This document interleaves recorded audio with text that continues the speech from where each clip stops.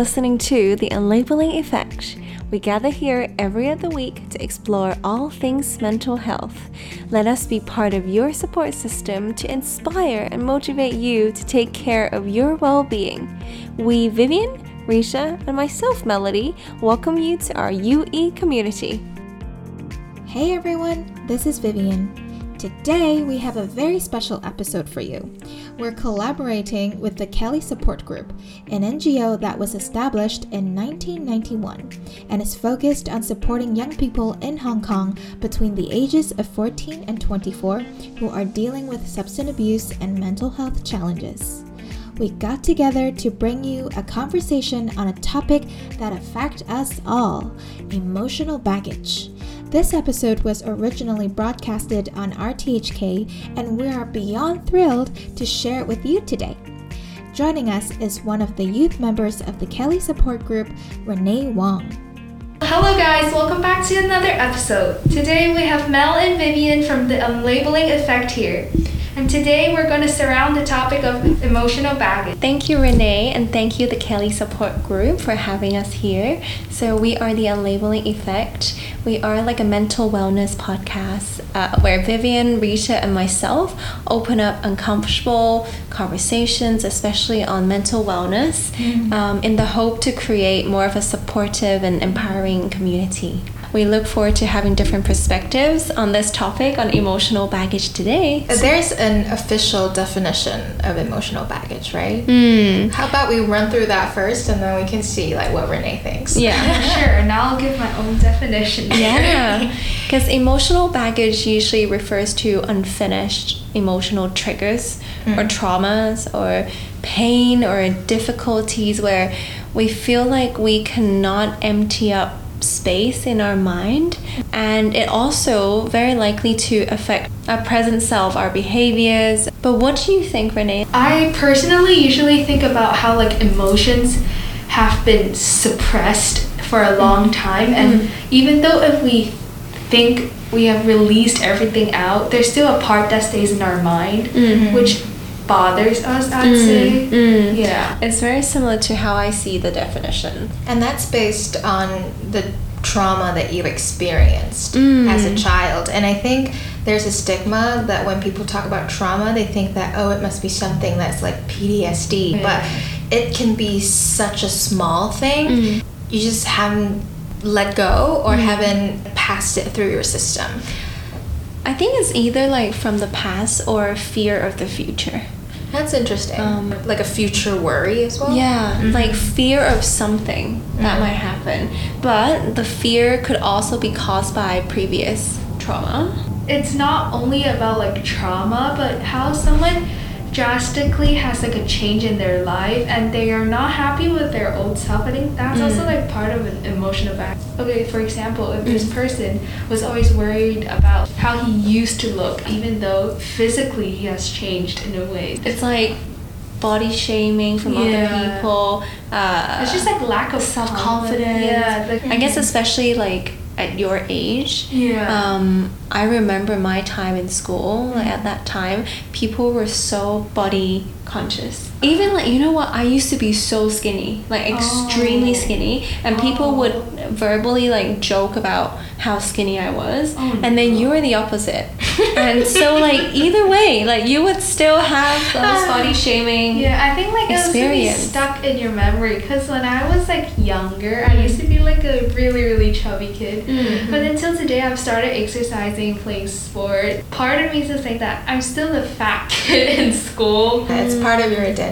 Yeah, it's part of my identity. And so this is like your self-talk. How do you express that then? Like, are you still like managing it right now, or you think you're in a very different place? It's actually both. Like sometimes I'll still be like, am I over this? Am I over this phase? But then sometimes I'm like, yeah, I'm not the old self anymore. I've changed. And, So it's like the stability of the mindset varies, depends on where you stand. That's why it's called baggage. Yeah. And it's true, like, because even till now, we always on our podcast, we talk about self-doubt. So we talk about self-confidence. Because you need to build that strength in mind, you know, to constantly remind yourself who you are, what you are, like, why are you doing this, like, you know, where you stand. But it takes so long. Even we struggle, and we are like, you know, like, we've gone through a little bit more in life. I can think back when I was like in school, all those little voices, you know, of what people say, or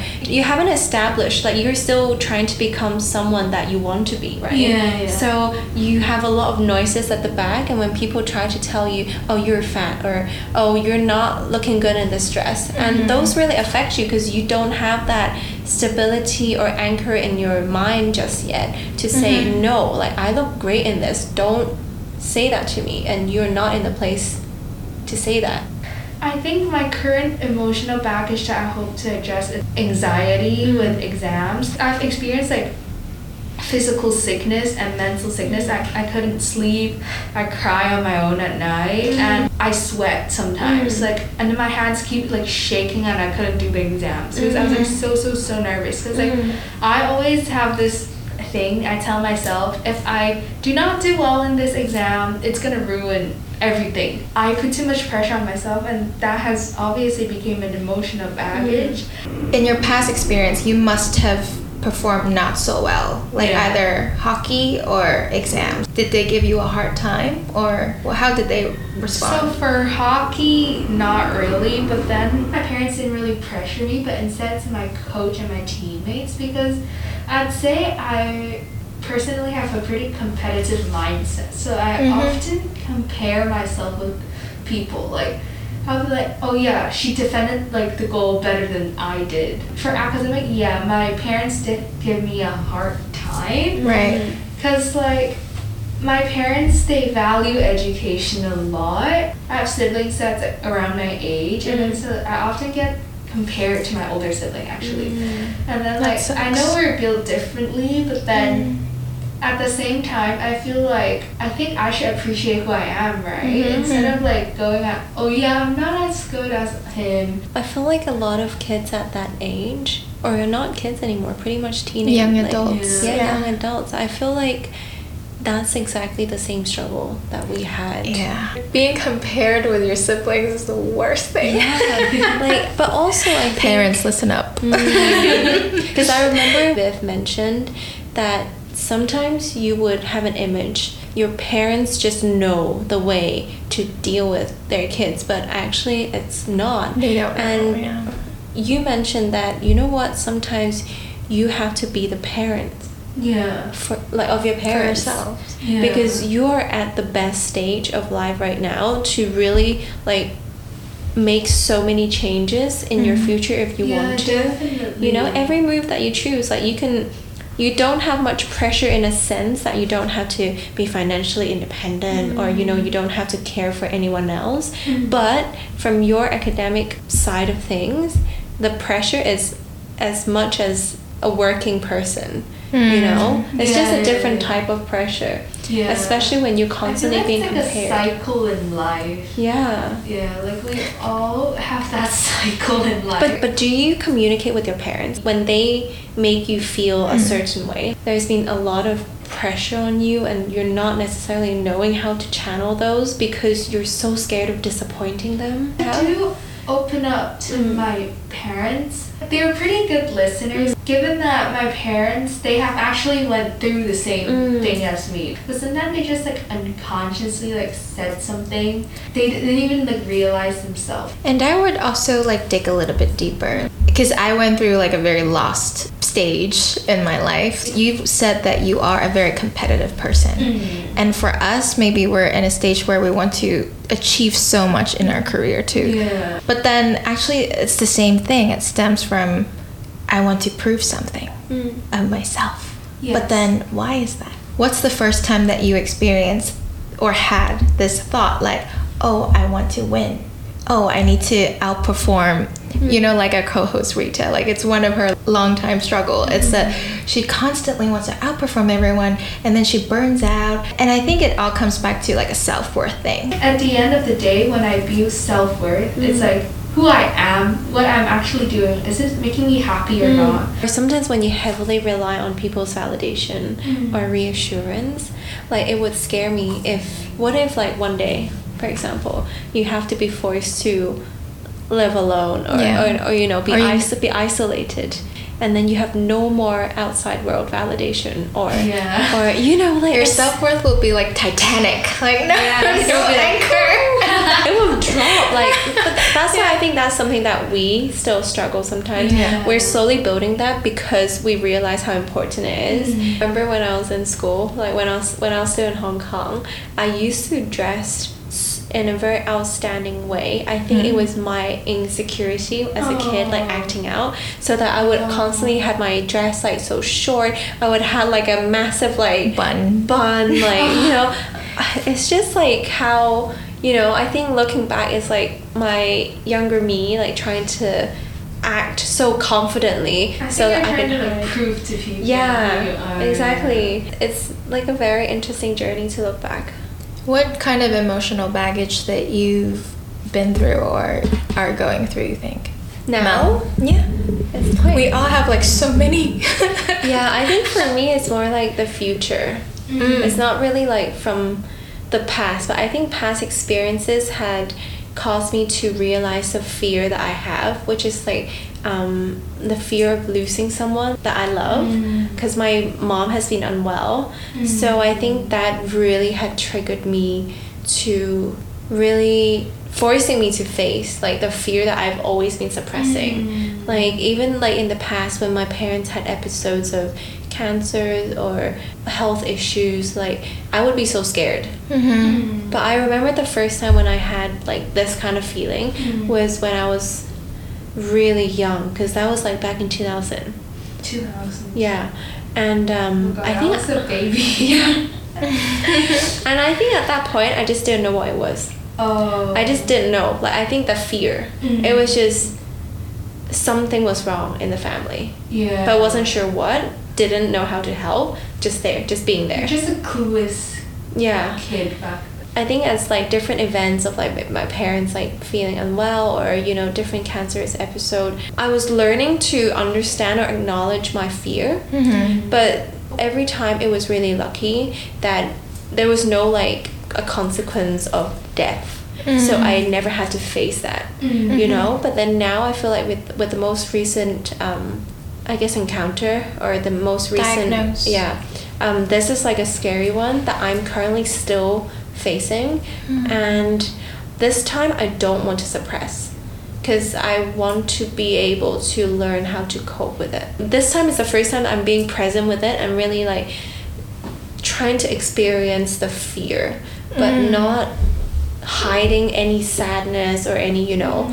I think this is like a slightly more grown-up me learning how to cope this emotional baggage that I've been having for years but never really addressed it.